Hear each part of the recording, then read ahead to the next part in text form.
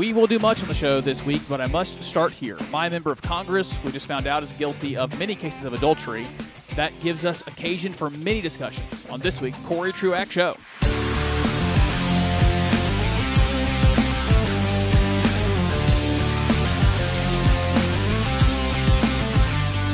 We will not be unduly salacious. We will not be crude or raunchy. Last week I had to spend time criticizing, quote, folks on the right for their general raunchiness. This goes a whole other level, it seems, with my member of Congress, but this gives us an opportunity to ask ourselves what should happen in these cases. And there's some of it that's actually quite difficult, some of it kind of easy. We'll do that. I have a lesson from church recently I want to give you. I got to speak to a group of young people, as I'm talking to you, it's an event tomorrow night about how to be a Christian and a conservative-leaning person in the culture. I'll tell you what I'm going to tell them if I have time at the end. Glenn Beck, a Mormon, had on a Catholic, and man, that was just a mess of a discussion. And if we have time at the end, I want to play some clips from it. We better get started if we are going to have time at all. Welcome to the Corey Truax Show, wherever you find podcasts. I'm glad you're here. Amongst many other things, I get to serve the people of Beechwood Church as their pastor for teaching at 10:30 on Sunday mornings in Greenville. You are invited. We'd love to have you out on a Sunday morning, but also just all the various things we do. If you get involved, I love our small groups and our meals together. We do lots of things. And so if you're looking for a church home, you are invited. Beechwood Church, 10:30 Sunday mornings. So here, let's just start with the facts. Jeff Duncan is my congressman, has been since 2011. I voted for him in November of 2010. He was then sworn in and started serving now over 10 years ago. A guy that I think seems to be in favor of things like term limits, but just kept running and obviously kept winning. This is a very, very red district where I live in Pickens County. His wife filed for divorce. I hope you can tell in my tone the severity and the seriousness at which I take this. Divorces, adultery, they are severing a body from itself. We say in wedding ceremonies often, what the Lord put together, let no man pull us under or separate. We talk about a one flesh union. Marriage is one flesh. Two become one. And therefore, if you try to remove one from the other, you are doing something as severe as a amputation of a limb. This should feel like death. Divorces are supposed to be, in our mind, that serious. It is the reason why in Old Testament law, the penalty for adultery is death. We take into our modern day that treason against your own country, being a traitor, in our Constitution can even be punished by death. Like Benedict Arnold level treachery, you can be killed. It's that same thinking about adultery in the old law. The country, the governance, the unit that you are to be most loyal to is your family, your spouse. It is high treason to commit adultery against your husband or your wife. And the congressman that represents me is apparently guilty of that more than once. Right now, it's allegations in a divorce document. Divorces get ugly. People lie. But the reporting in the Daily Mail UK, the reporting in the New York Post has... I wouldn't be telling you this if I didn't think there was enough evidence to say it's true. That there's a lot of contemporary testimony that Duncan has pursued other sexual relationships and seems to even maybe have been in other relationships, like carried on long-term romantic entanglements with women that weren't his wife. Those are the facts. So what should be? Well, I wrote him a letter. I made it an open letter. It's on my website, CoreyTruax.com, CoreyTruax.com. If you click podcast and blogs, it'll be one of the first things you see. It's called an open letter to my congressman. I won't read it to you. But in short, I say to him two things. One is repent. Ongoing pursuit of adultery is a sign that your soul is in peril. if you can carry on that kind of gross sin and not be convicted about it and want to change, it is a sign of danger. I'm not trying to be hyperbolic here. Your soul, Congressman, is in peril. So one call is repent. Go pursue your wife. Leave the attention of every other woman. Do whatever you can. You might have broken your marriage beyond repair, but go try. Go dispute the divorce. Be faithful to your wife. Love her well. Pursue her well. Pursue reconciliation. Repent. And then second, related to the first, there is nothing more important than rescuing that marriage for Jeff Duncan. And therefore, he needs to resign. You know, we used to say that was very normal for someone found to be committing adultery. You don't get to lead anymore. That is a sin that makes you morally unqualified to be in leadership. That's always been the case in the church, but when we were a more Christianized people, we would make that the case for politicians. It was the case in smaller town situations. If you were a leader of a school, if you were a leader of a local organization, you were found to be committing adultery, you couldn't lead anymore. You're not morally qualified. And so to do what you need to do, to repent and then pursue your marriage, Jeff Duncan should resign from Congress. Apparently, a lot of what allowed this adultery is being in Washington while his wife is here in South Carolina. I wrote in the letter, run from Washington like Joseph ran from Potiphar's wife. Get out of there. Just get out of D.C. Get home to your wife. Especially because of the governor here, Governor McMaster. Jeff Duncan will be replaced with someone who will vote the exact same way. It's not like there's a political consequence. That shouldn't matter. Even if there was, he's not qualified. And we should all care for at least, I think, two things. We should care about his marriage because marriage undergirds everything. Good marriages undergird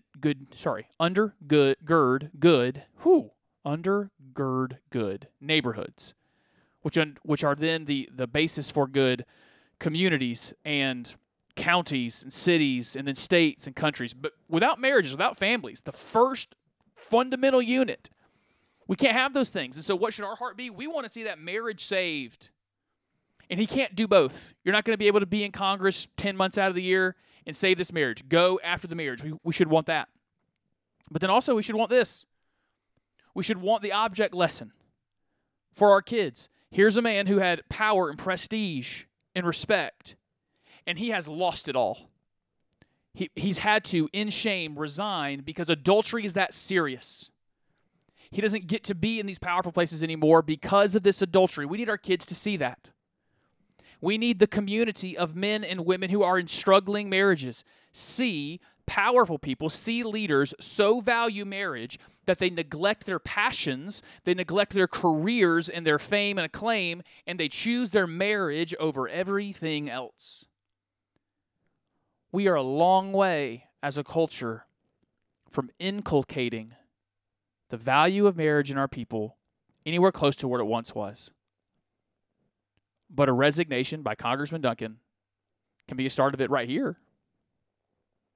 And I think that's exactly what he should do. He should step down, repent, and pursue his wife. I'm one of his constituents. I make that call.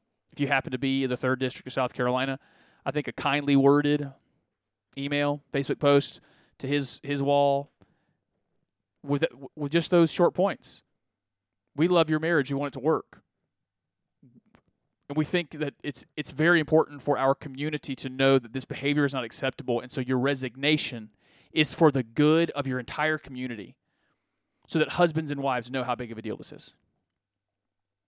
Now, that's Jeff Duncan. Something more broad that I'm interested in your thoughts. I'm interested in your thoughts on Facebook, Twitter, or Instagram. Look for me, Corey Truax, or you can also send me your thoughts at CoreyTruaxShow@gmail.com. CoreyTruaxShow@gmail.com. For that matter, you can comment on the website blog there if you want to do that at CoreyTruax.com. So I wondered about this Christian dilemma, though. Where I live, in a R plus, is it 29? I think it's an R plus 29 district, the registration numbers. So it's basically impossible for a Republican to lose a general election in my district.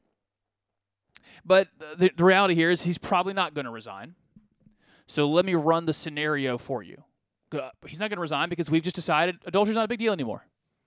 I think we got to the spot where it's just everybody does it. And so we're not going to punish leaders because we don't want ourselves to be punished because everyone does it. I think we are in that. So we as a culture are somewhere in the book of Judges. In the book of Judges, the beginning, well, I guess the whole theme is, there was no king in Israel, and every man did that which was right in his own eyes. Everybody's just doing whatever they want. And so we don't want to see judgment in high places because then that means we might be judged by that same standard. Because everyone just wants to do whatever's right in their own eyes. So Christian dilemma. Let's say this isn't Jeff Duncan.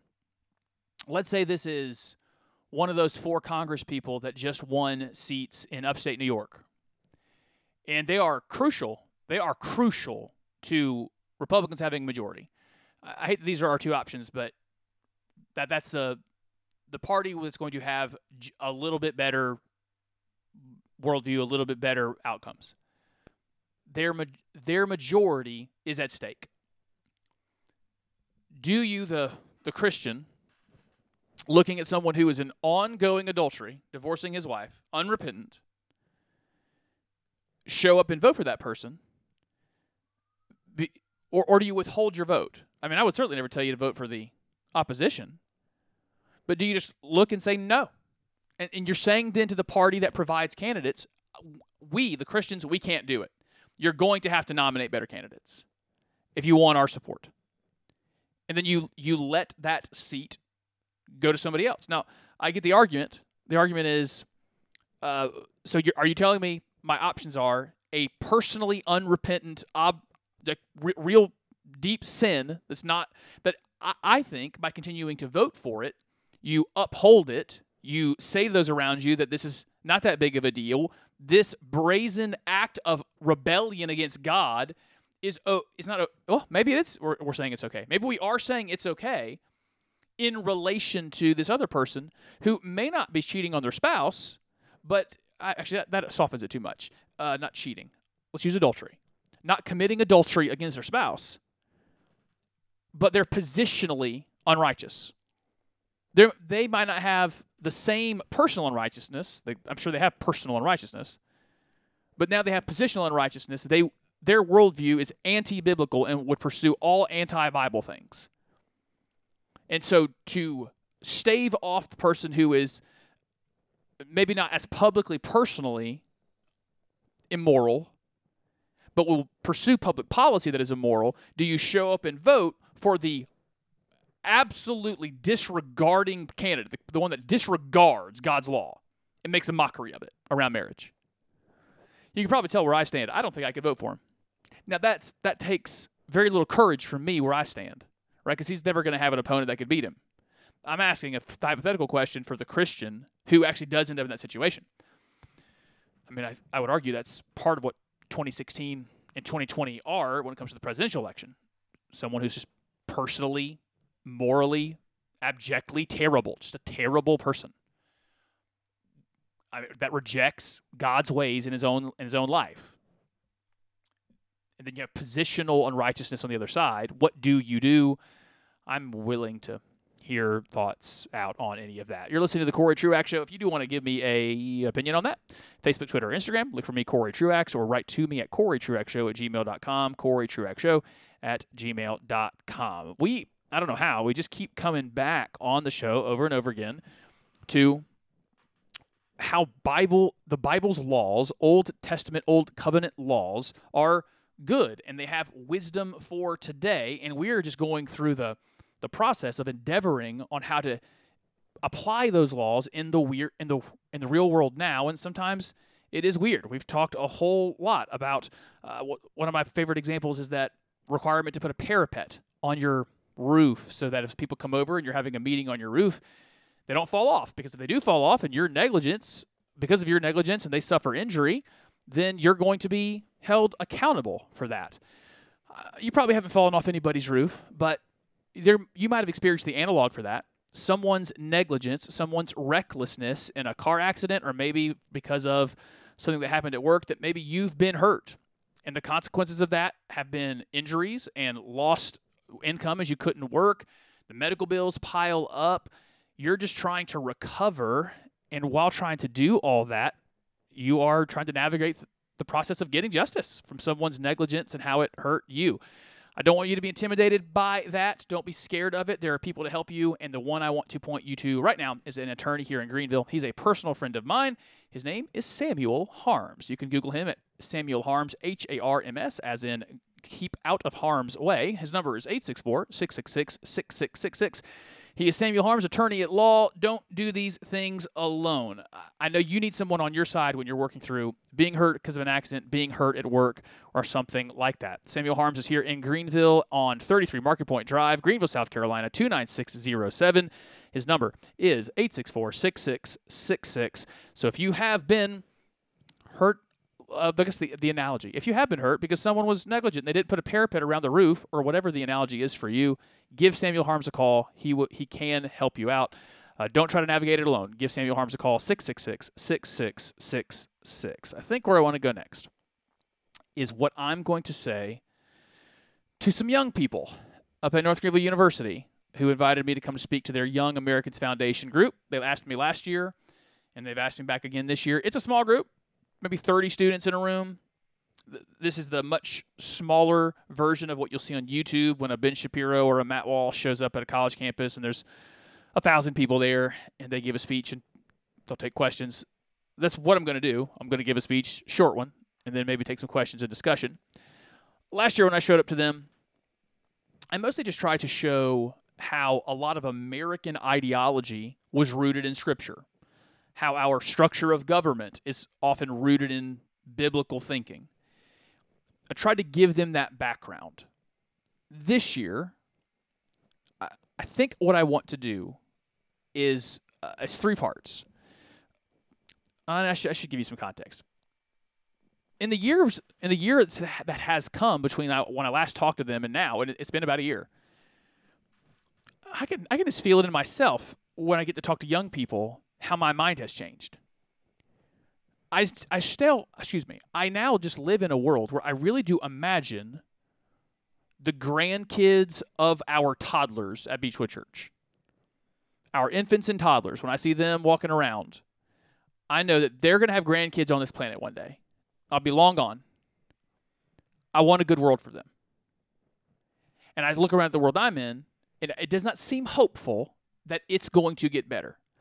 It seems like the world I'm in, my culture, just my Western culture, the post-Enlightenment culture has seemed to have run its cycle in that it might have to crash and burn. But when it does, I want to know that we have prepared young people to be part of the effort to rebuild it. And so now when I'm about to talk to a room of 18, 19, 20, 21-year-olds, that weighs heavy.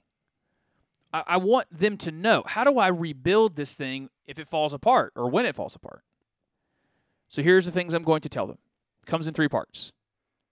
Know your roles and responsibilities. Know what you can get, and live with the long view. Those 3 things. Know your roles and responsibilities, know what you can get, and live with the long view. A lot of what I'm about to say, I've said on the show before, so I'm going to go pretty fast on purpose. I also suggest it's worth it if you have a teenager, a young person that you have influence over, telling them to listen to the next 10 minutes or so. It might be worth it for them. So number 1, know your roles and responsibilities. I'm specifically going to say to them, don't know mostly your rights and your dreams and your aspirations. Your roles and responsibilities are more important than your rights and your dreams for the future. I feel bad for these kids. I feel bad that they grew up when they did. Their entire culture lied to them. The culture lied to them and said, be your truest self. You will find happiness there. Be true to yourself. Be your truest self. Find out who that is. Be true to yourself, and you will be happy. And we're years into that now, and it has been destructive. If you are truest to yourself, if you pick yourself over everyone else, you will be miserable. Your meaning is not found inside you. It is in that Trevin Wax paradigm I gave you a few weeks ago. I'm going to say to them, if you focus on you, you will be miserable all your days. Yes, it is sin. That's important. Yes, it doesn't honor God. That's good and it's important. I also want you to know functionally and practically, you will suffer. You'll be miserable. The way you know what you need to be doing and pursuing in the political world is first look upward and ask God, what are we? What am I? What am I here for? And you'll start to learn that you're a man or a woman, and then eventually a husband and a wife and a father and a mother. You'll learn what it means to be a good neighbor. If you look up first and know the image of God on you and the image of God around you, and then you'll look around yourself. And you'll know who you are because you'll know I'm that woman's husband. And that means I have some roles for her. I have some responsibilities to her. I'm these children's mother or father. So I have a role to play. I have some responsibilities to fill. I look around at my neighbors or my siblings, my parents, and I know I'm that person's son or neighbor or cousin or brother. And so now I know that's my roles. So I've got responsibilities to them. And before I think about my rights and what I got to have or what my dreams and aspirations are, I need to know what are my roles that I'm filling? What are the responsibilities I have to others? And I want to pursue that. And as I pursue that, I will actually have a deep and abiding understanding of my inward self and who I am because I have fulfilled my roles and responsibilities. And I'm going to tell them, I can do it at North Greenville University, your guide for that is the first 5 books of the Bible. For you to know your roles and responsibilities, become an expert, not just the pastors, not just the preachers. Become an expert at Genesis. Become an expert at Exodus and Deuteronomy. Become an expert at those first 5 books. You'll find that what you're here to do is take dominion. Take dominion over your household first. You're going to find that part of that then is don't do what the siren song of the day is. Don't delay marriage because you want to pursue your best self in your single years and you want your 20s to be free. Don't do it. It's a lie. Go after a spouse because marriage is good. Have a kid or two. Link yourself to eternity. Link yourself to a legacy that you would add life to the world.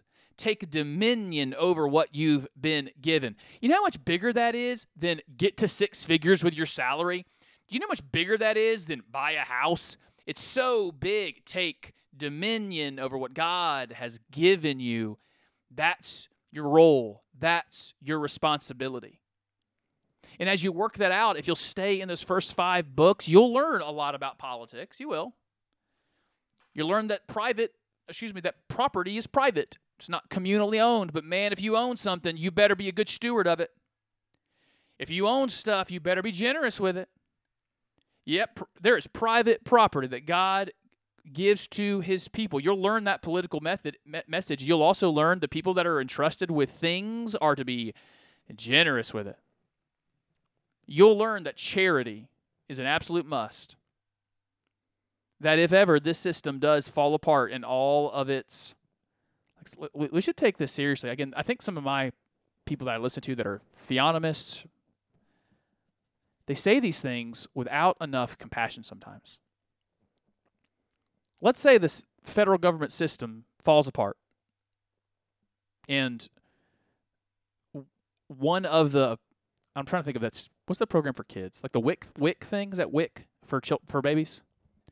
It falls apart, and young mothers, unfortunately often young single low-income mothers, because of their image of God being violated by a man who got her pregnant and left, is not taking care of his responsibilities and his roles, she's just left without. Like, we got to know. Charity will be a must. If you've been given stuff and you got a neighbor in need, man, you got to be quick to have your finances in order. It might mean that you can't live lavishly because you're going to have to be ready to help as a world rebuilds into systems where everyone has a father and everyone has a family to lean on, because right now we don't live there. But if I just keep reading about what my roles and responsibilities are going to be, I'll know, yeah, property is private and wealth is private, and I better be a good steward of it because I'm going to need to be charitable and giving to those around me. If I just keep reading, I'll know about politics. I know that power is supposed to be distributed, that the family is the fundamental unit of government. And the church has its role. The government has its role. All of them have a role. We're not supposed to be abolishing government. And we need to restrain it and put it where it's supposed to be. But yeah, you'll learn your roles and responsibilities. If you just keep reading, you're actually going to learn some political lessons like people are a resource. They're more than that. They're made in the image of God. But because people take dominion, we need people. We therefore want them born instead of aborted. Now, this one will be a little controversial for this group, I'm sure. This means we want some of them immigrated here. This means when you have a good culture, you want to share it. You want to responsibly and thoughtfully, with assimilation, bring more people in to enjoy what you have because you need their creativity and you need their perspective. You'll know your roles and responsibilities if you just become an expert on the first 5 books of the Bible. And you know what you'll have if you do that? You'll have an enduring movement for human flourishing, a movement that can go on for the many generations it's going to have to get where we're going to go. I believe it's going to take, it shouldn't have to, but I think it will have to take many generations. And if we don't do it from a Christian perspective based on these first 5 books, I don't think it will be enduring. I think it will have some progress and then it'll fall apart. So here's another controversial part then. So therefore, you're not going to get there, Christian, if your primary guides are Ben Shapiro, Jordan Peterson, Matt Walsh, and I think his name is something Rubin. Ben Shapiro is going to be an expert on the first 5 books, but ultimately not a Christian.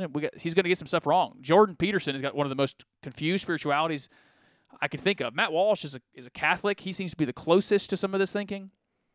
The guy from the Rubin Report speaks some of this language. That guy is in a homosexual marriage.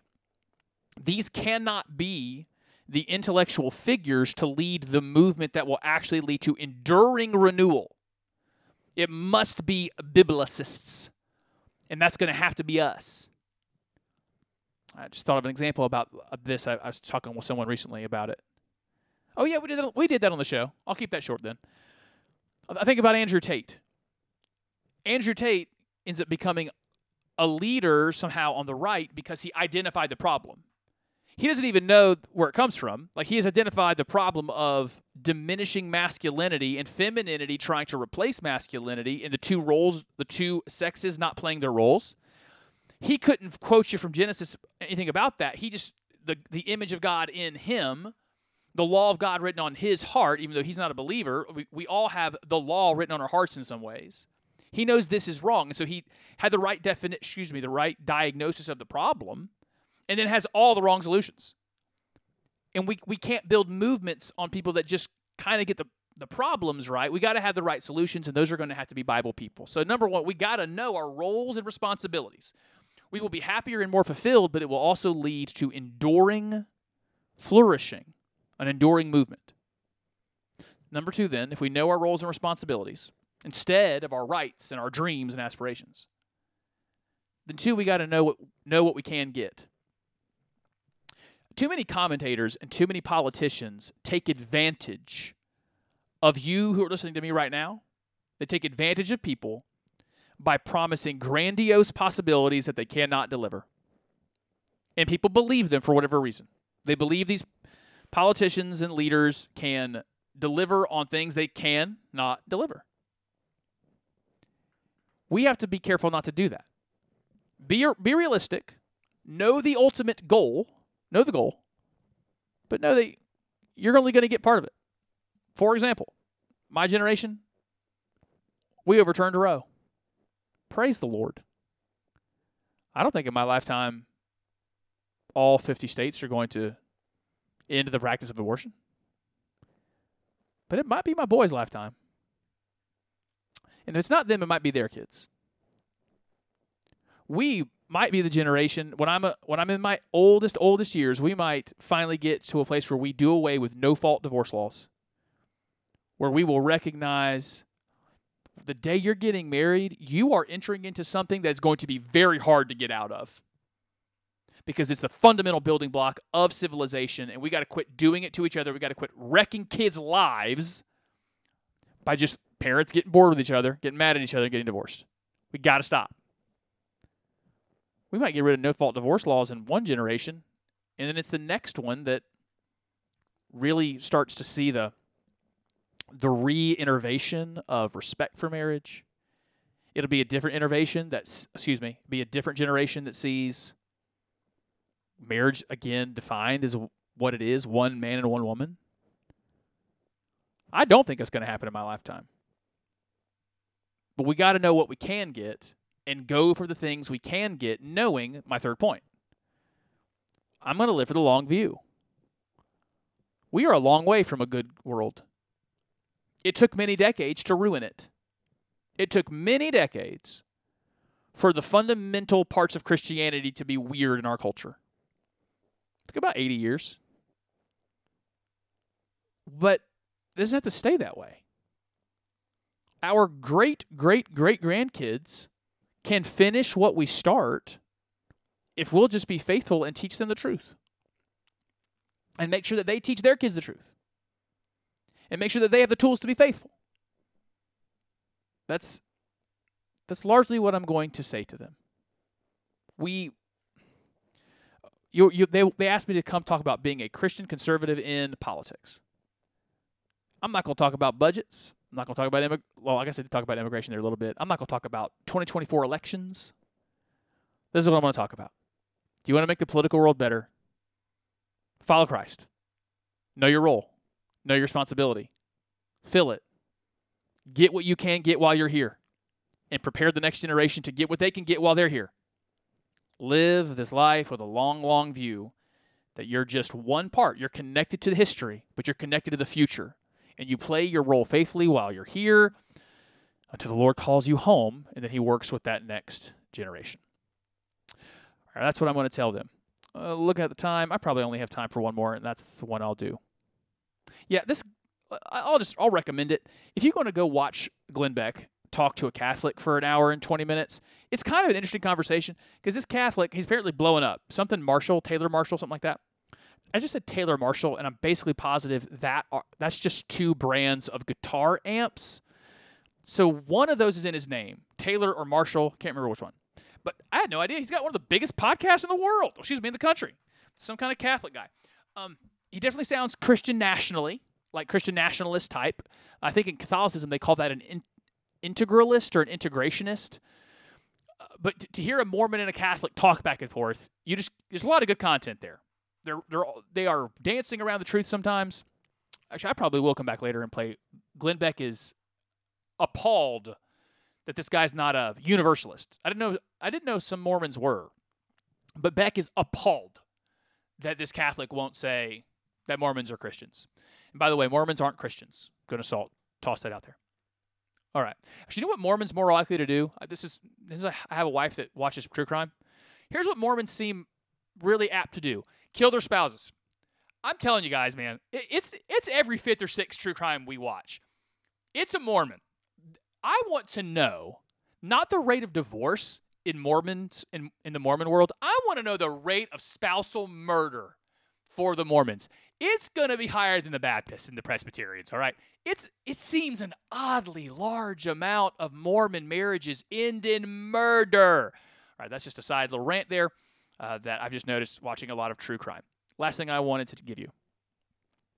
We did a hard sermon Sunday. As we go through the law and the gospel, we are tackling some of the harder laws. I think in the future, we might be tackling those conversationally in small group settings instead of in the sermon format. I think I prefer that. It allows for immediate conversation and reaction. But we went through slavery. Our lead pastor did a very thorough job of that. It would be very hard to come away from that sermon accusing the Bible of having terrible slave laws. If you just listen to that content fairly, you cannot come away from it condemning the Bible's views on slavery, because it condemns outright the American version, and you really learn that what we have imported to the word slavery, that it's hard to, that the English word is now hard to use in those contexts. I don't know if we should change it. I'm not telling Bible translators to stop using the word. I'm just saying that it's hard to know what you think the word means your whole life, and then you realize, oh, this is like a homonym. There's lots of other definitions to this word, and there are condemned by death versions of doing this slavery thing, and then there's other versions of this same word that we wouldn't even put near the same category. So it was good. It was thorough content to do a lot of things, but that was one of them. But I had one thought. In part, there was a portion there about one of the ways slavery was used was restitutional for crime. So someone does damage to your property, they can come work for you. They're enslaved to you. They can't walk away. They do now owe it to you. They owe their labor to you until they've paid it back. It seems like that was given like sentences of years, be 6 years. You try to bring that into the modern analog. I thought about my family, our household, what that would look like and how that could be different than our system and how much more beauty there could be. Right before we got married, my wife's car was stolen. Best we can tell from Greenville County Police, they wouldn't give us the names because they said it was juveniles. So teenagers stole her car. From the neighborhood they found it in, here's just the statistical likelihood. The teenagers who stole this car are probably fatherless. And they're going to get whatever punishment they get, which is probably not much of a punishment, but let's say it was being put away for some time in a juvenile detention center. All that happens is they get around to other probably fatherless people, and they don't learn any better behaviors. I know that's true. So what is this passage telling me? What would be better? This hit me hard. What if the system would have been that these two, I think they told us two. These two likely fatherless teenagers, bad parental situations. They send them to me. And there's rules that says, Corey, while they're working off their debt to you, the thousands of dollars of debt, because they didn't just steal the car, they wrecked it. There's a bunch of rules about what I cannot violate the image of God on them. But because they are young people made in the image of God, they deserve honor and respect while they work off their debt. But what if they would have had that time? Because I don't have ill will towards them. You telling me that they need to work for me, let's call it a month or something, get them to learn some work ethic? That I might be able to teach them how to be men? That I might be able to place, just as they restore to me what they have done, but that I might have an opportunity to say to them, these behaviors you're engaging in, of course they're destructive. They were destructive to me. They're destructive to you, and you don't need these behaviors. You're made in the image of God. You are worth more than what your culture is telling you you are worth. Can I do some things while we're here, while we're teaching you to work? Can I teach you some things about work ethic? Can I teach you some things about deferment gratification? Can I now take this opportunity, because you're made in the image of God, and I'm made in the image of God, and I don't want you to do this stuff anymore, and I want you to have a flourishing life. Can I have the opportunity to try to help you not do this again to anybody by using all the privileges I've been given, because I swim in privilege? Can I help you? Is that not more dignifying and also better for those young people than to just put them in a room for a while? There is some beauty here. It's hard to see sometimes. You know, I told you we were going to be going over more laws in the Old Testament. I still intend to do that and come back and do it in this format, but I am telling you, for all my theonomy people, as we struggle through it, I don't mind admitting, yes, sometimes the law is hard. It's why it does take meditating on. It's why we've got to be patient for those that struggle with it, because it's not obvious. And even in other cultures, it wouldn't be obvious. There's some hard parts it takes dwelling on. And let's be patient with each other. Be patient with yourself. But let's pursue that. God's law is good, always is, and we want to be people that embrace it. So, yep, we'll end it right there. I'll be back with more content next week. If you have thoughts you want to give me, it's CoreyTruaxShow@gmail.com. Facebook, Twitter, Instagram, or Threads. Look for Corey Truax. I'll be back next week with another new edition. Until then, everybody, peace and love.